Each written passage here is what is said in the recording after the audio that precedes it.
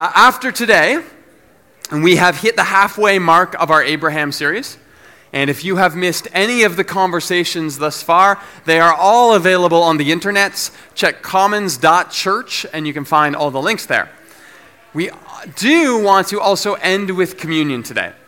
And so we're going to move through chapter 14 and into the start of chapter 15 in Genesis. So there is a lot to cover this morning. I know we've already filled out surveys and we appreciate that.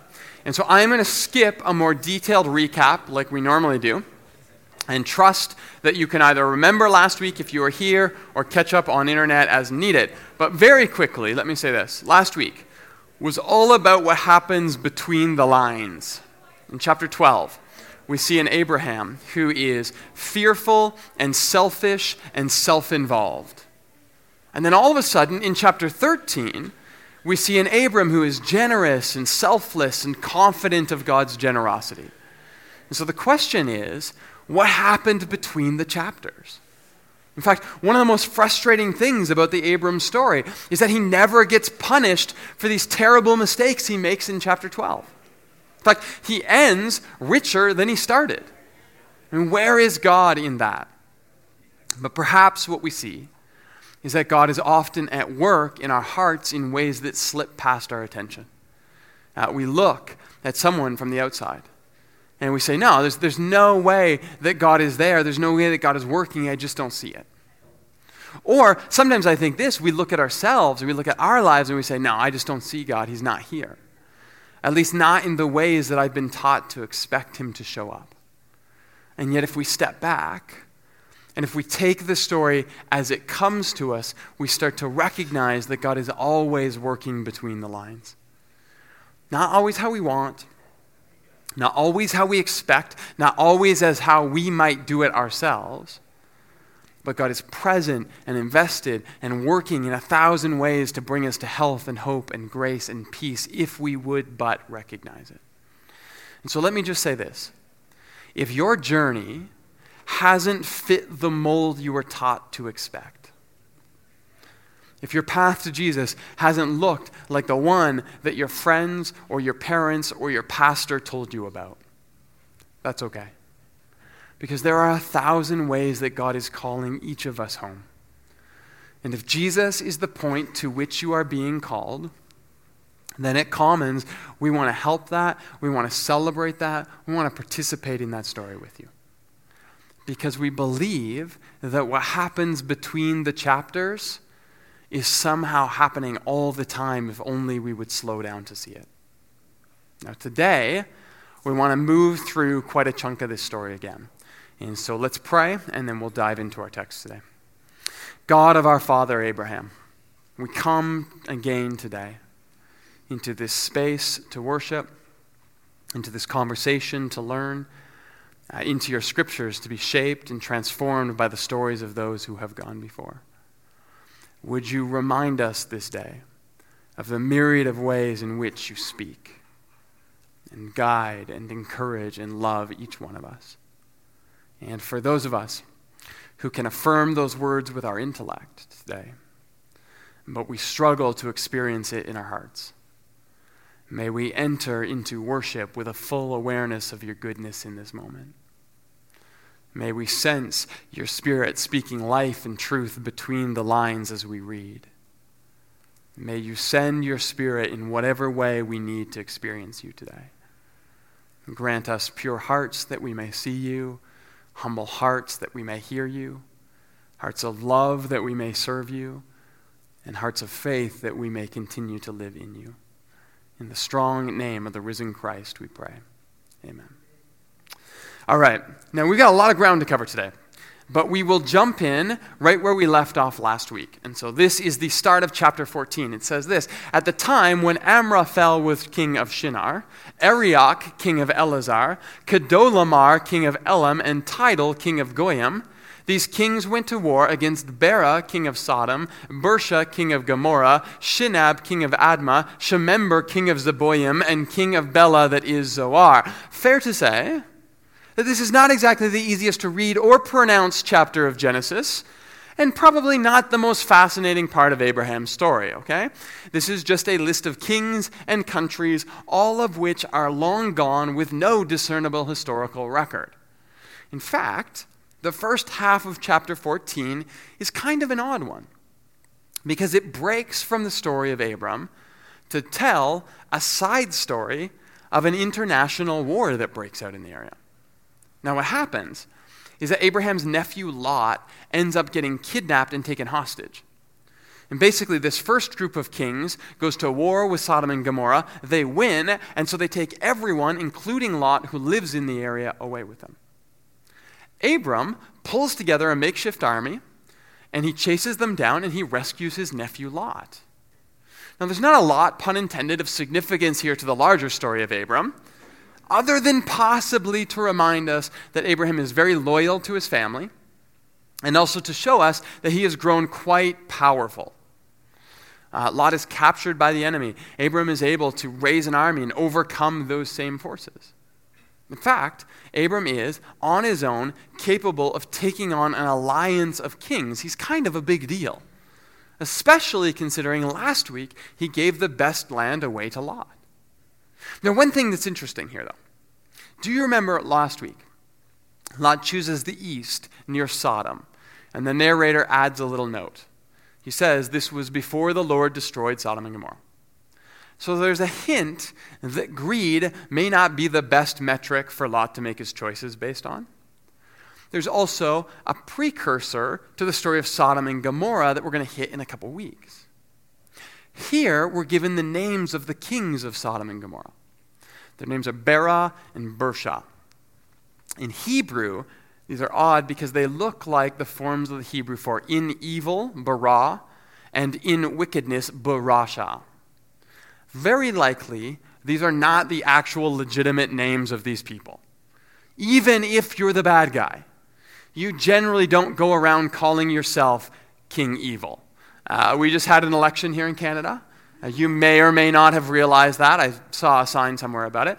But every time there is an election, there is always that one person somewhere on social media that threatens to move out of the country because they don't like the result. I have yet to see, you probably saw at least one person do that. Have yet to see anyone ever follow through on it. I don't question their integrity, just their Twitter skills. But this is not good marketing here, right? Hey, I'm thinking of making a move. Things are good in Elazar, but I don't like the new king. I hear it's really nice in Sodom. Who do you guys have in charge over there? Big Wicked, you say. That's his name. That's the boss. That's what he likes to be called. You know what? Actually, I think I'll stay here. I kind of like this new guy's hair, which is a totally fictional story, unrelated to anything like Canada. But very likely, in evil and in wickedness are not the actual names of the actual kings in these cities. This is the writer foreshadowing the story that we get to in Genesis 18. He's reminding us, he's setting us up, he's putting us in the right posture. And what's interesting about that is that these shows that these stories weren't meant to be read once and then forgotten. Because you're supposed to know the Sodom and Gomorrah story even before you get to that story.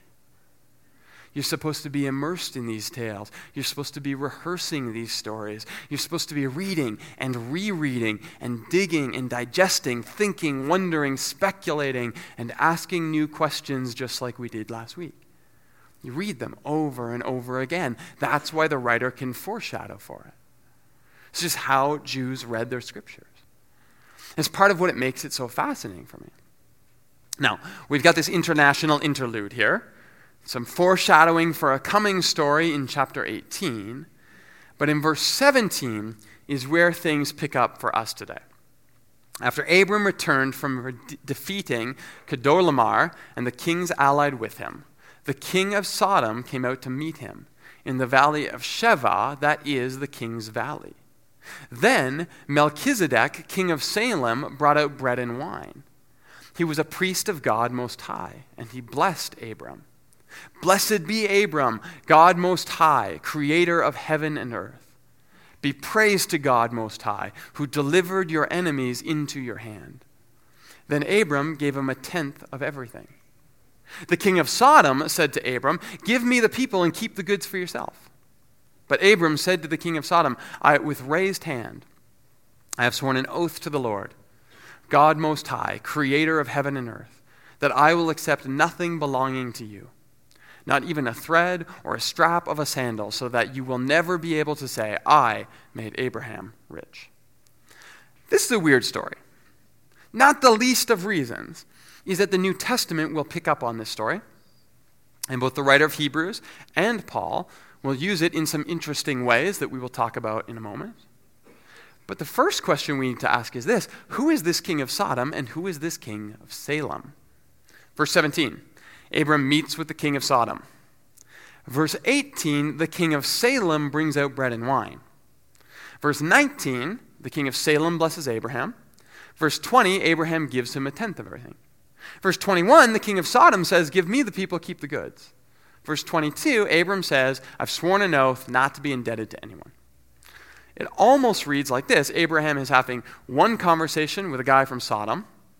All of a sudden, a guy from Salem named Melchizedek jumps in for a second to interrupt. After they're done talking, Abram turns back to the king of Sodom and continues the conversation as if nothing happened. And so people have wrestled with this. Is this two different people? If it is, what's the context? How does it work? Or is it just two different ways of talking about the same person, perhaps? There's been arguments that say Salem and Sodom are very similar. Maybe it's just a spelling mistake. Salem and Sodom are similar. Say that 7 times in sequence, and you get the idea. It's easy to make a mistake there. In Hebrew, though, they're actually not that similar. So most people don't buy that explanation.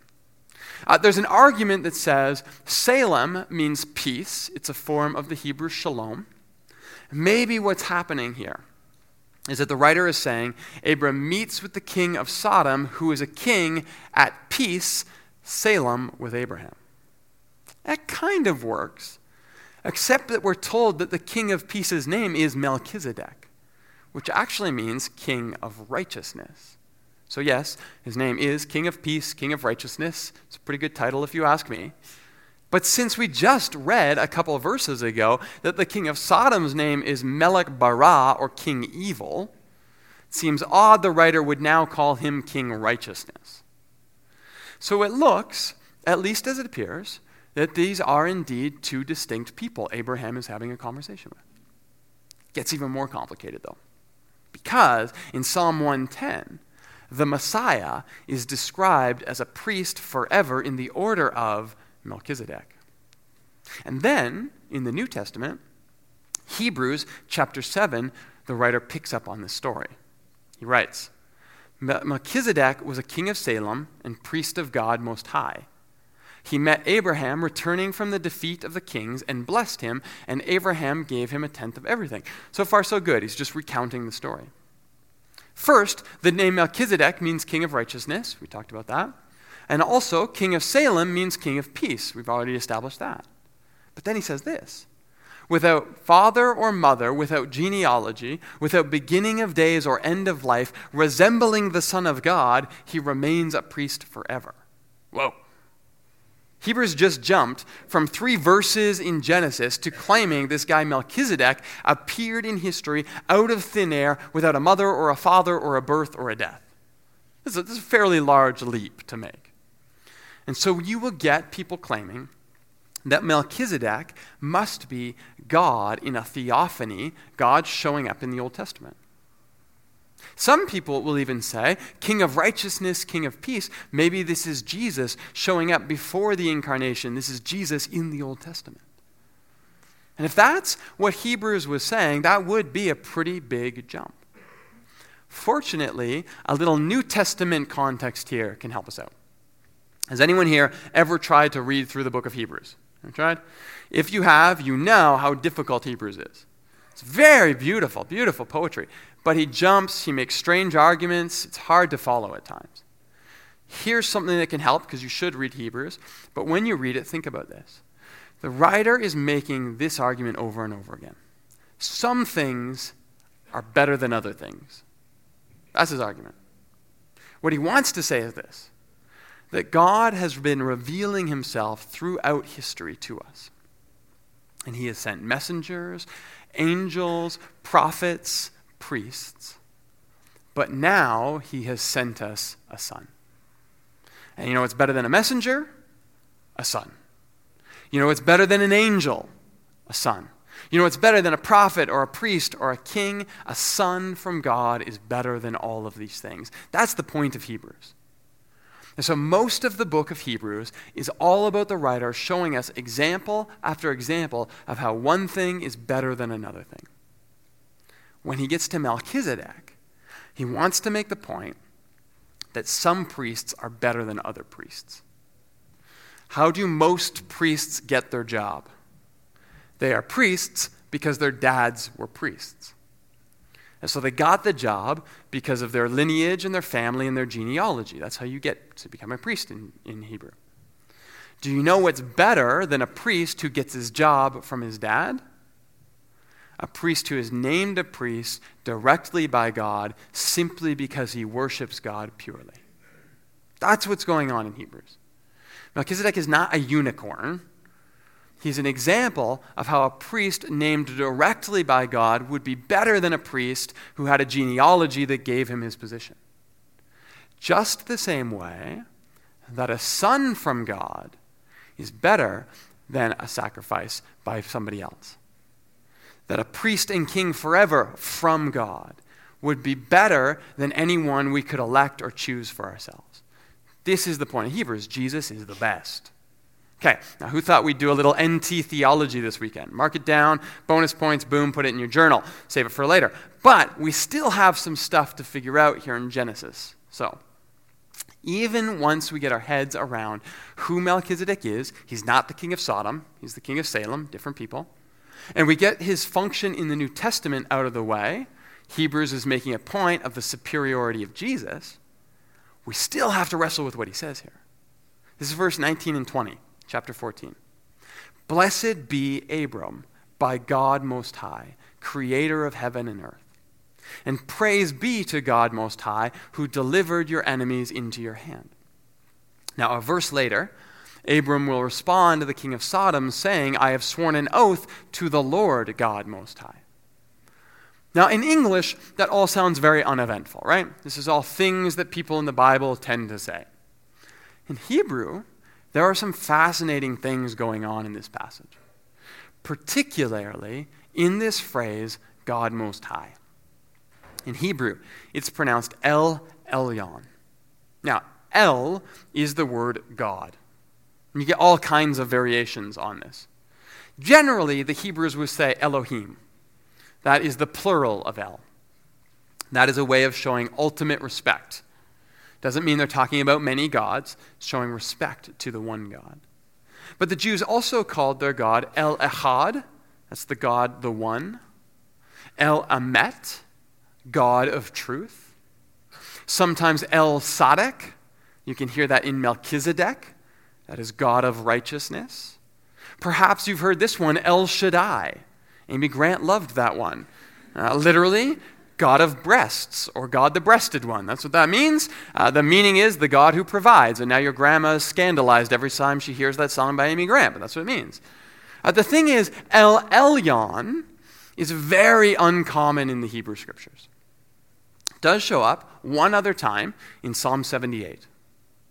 God is also referred to as Elyon, Most High, in a couple places. Numbers, a few times in Psalms, and several times in Daniel. But this phrase, El Elyon, only one other time.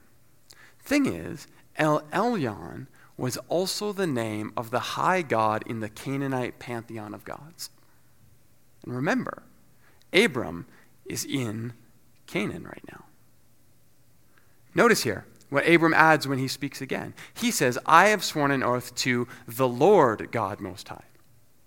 And that Lord there in capital letters, that is the personal name for the Hebrew God Yahweh. Abraham says, Yahweh El Elyon. So what's going on here? Is Abram claiming that his God, Yahweh, and the Canaanite God, El Elyon, are one and the same? Short answer, no. There is no shortage of animosity between the God, Yahweh, and the Canaanite gods. In fact, in Deuteronomy 20, Yahweh says that the Canaanite gods and their practices are detestable. So El Elyon in Canaan and Yahweh are not interchangeable. We could probably argue that perhaps because El Elyon is used one other time later in the scriptures, that's who Melchizedek is talking about.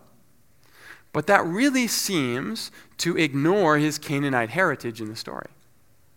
So we're left with a dilemma here. Abraham knows his God is not the Canaanite God, and yet he also sees something in Melchizedek that he recognizes as beautiful and true. The key for me comes in this extended phrase that Melchizedek uses.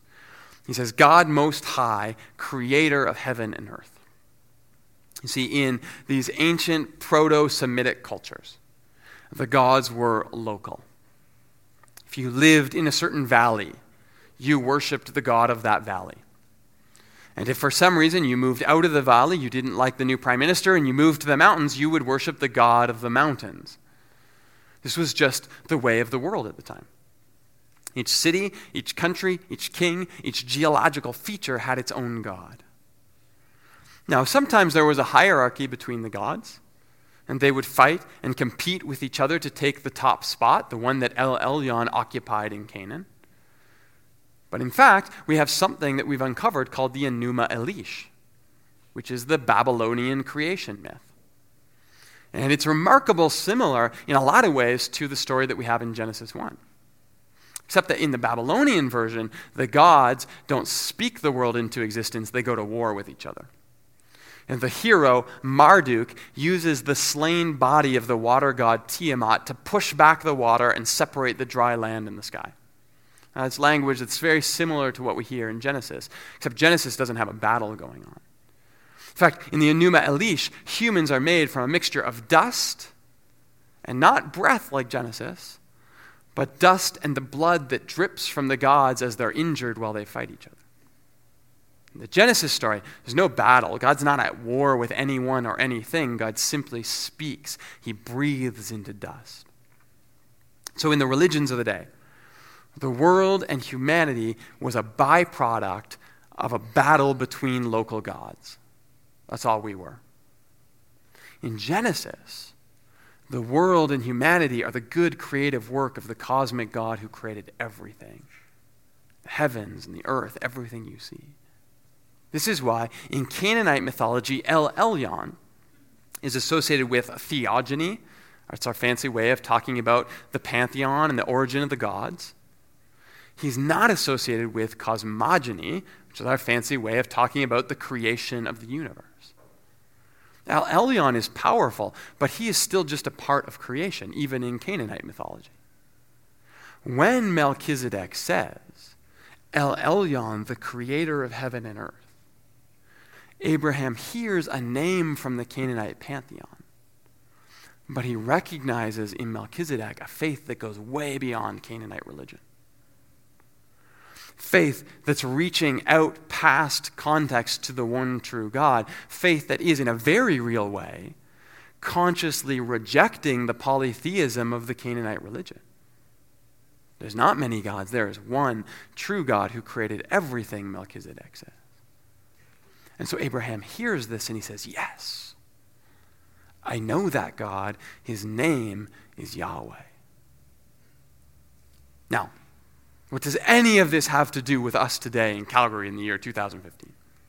Well, in my experience, there is sometimes a sense within certain expressions of Christianity that if all of our language isn't explicitly Christian,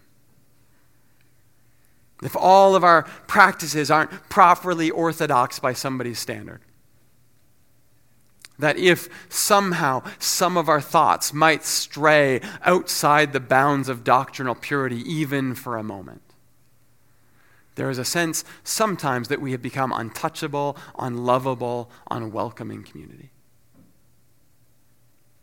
There's a sense sometimes in certain expressions of Christianity that if you identify with a different tradition of Christianity than I do, Roman Catholic, or Eastern Orthodox, Pentecostal, Anabaptist, Baptist Covenant, well, then you aren't welcome at the table together until you can agree on everything. Everyone should separate into their corners. There's a sense sometimes in certain expressions of Christianity that if you don't use the term Christian, if you are unsure of your faith, agnostic, atheist, Muslim, Jewish, then God can't possibly be working in your life.